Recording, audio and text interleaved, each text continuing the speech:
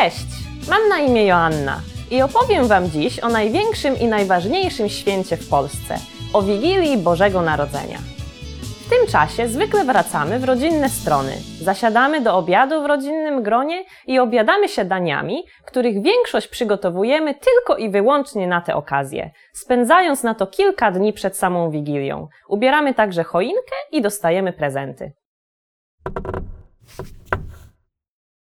W pewnych regionach Polski prezentów nie przynosi święty Mikołaj, lecz ktoś inny. Kto? Podam Wam odpowiedź na końcu tego filmu. W Polsce Wigilia była zawsze dniem wyjątkowym i działy się wtedy nadzwyczajne rzeczy. Duchy zmarłych odwiedzały swoje rodziny, to też nie wolno było siadać na krzesła bez wcześniejszego dmuchnięcia na nie, ani używać ostrych narzędzi. Woda w studniach zmieniała się w miód lub wino, a zwierzęta domowe rozmawiały ludzkim głosem. Do dziś dzieci nasłuchują, co też powie im ich kotek czy piesek. Zalecano też kąpiel w rzece w wigilijny ranek, by zapewnić sobie zdrowie i energię w kolejnym roku. Dziś Wigilia jest nadal dniem specjalnym i magicznym na swój sposób. Dniem obchodzonym nie tylko przez osoby religijne. Istnieje cała masa tradycji, które przetrwały do dziś i jedną z najważniejszych jest przygotowanie minimum 12 różnych dań na wigilijny obiad.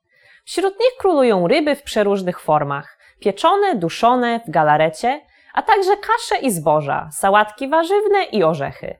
Jeśli spędzacie święta w Polsce, koniecznie spróbujcie rybę po grecku, pierogi z kapustą i grzybami, kutie, barszcz z uszkami oraz ciasta, jak piernik i makowiec.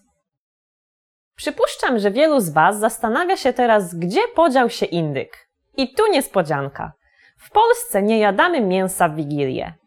Kolejną tradycją jest dzielenie się opłatkiem przed rozpoczęciem obiadu. Każdy z gości dostaje kawałek tego pięknie zdobionego wafelka i składa życzenia pozostałym domownikom, jednemu za drugim, łamiąc przy tym opłatek kawałek po kawałku. Jest to bardzo piękna tradycja, gdyż nie życzymy nic dla siebie, lecz dla innych.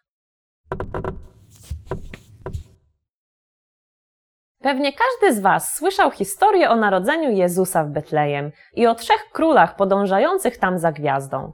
W wielu polskich domach siada się do kolacji po tym, jak pojawi się pierwsza gwiazdka na niebie, oczywiście tylko przy bezchmurnym niebie. A teraz odpowiedź na wcześniejsze pytanie. W pewnych regionach Polski prezentów nie przynosi święty Mikołaj, lecz ktoś inny.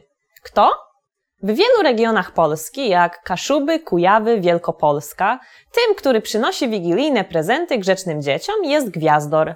Jeśli zaś ktoś był niegrzeczny, obaj, święty Mikołaj i Gwiazdor, zamiast prezentu zostawią pod choinką rózgę. I jak Wam się podobała ta lekcja? Dowiedzieliście się czegoś interesującego? Czy w Waszym kraju też świętuje się Wigilię Bożego Narodzenia?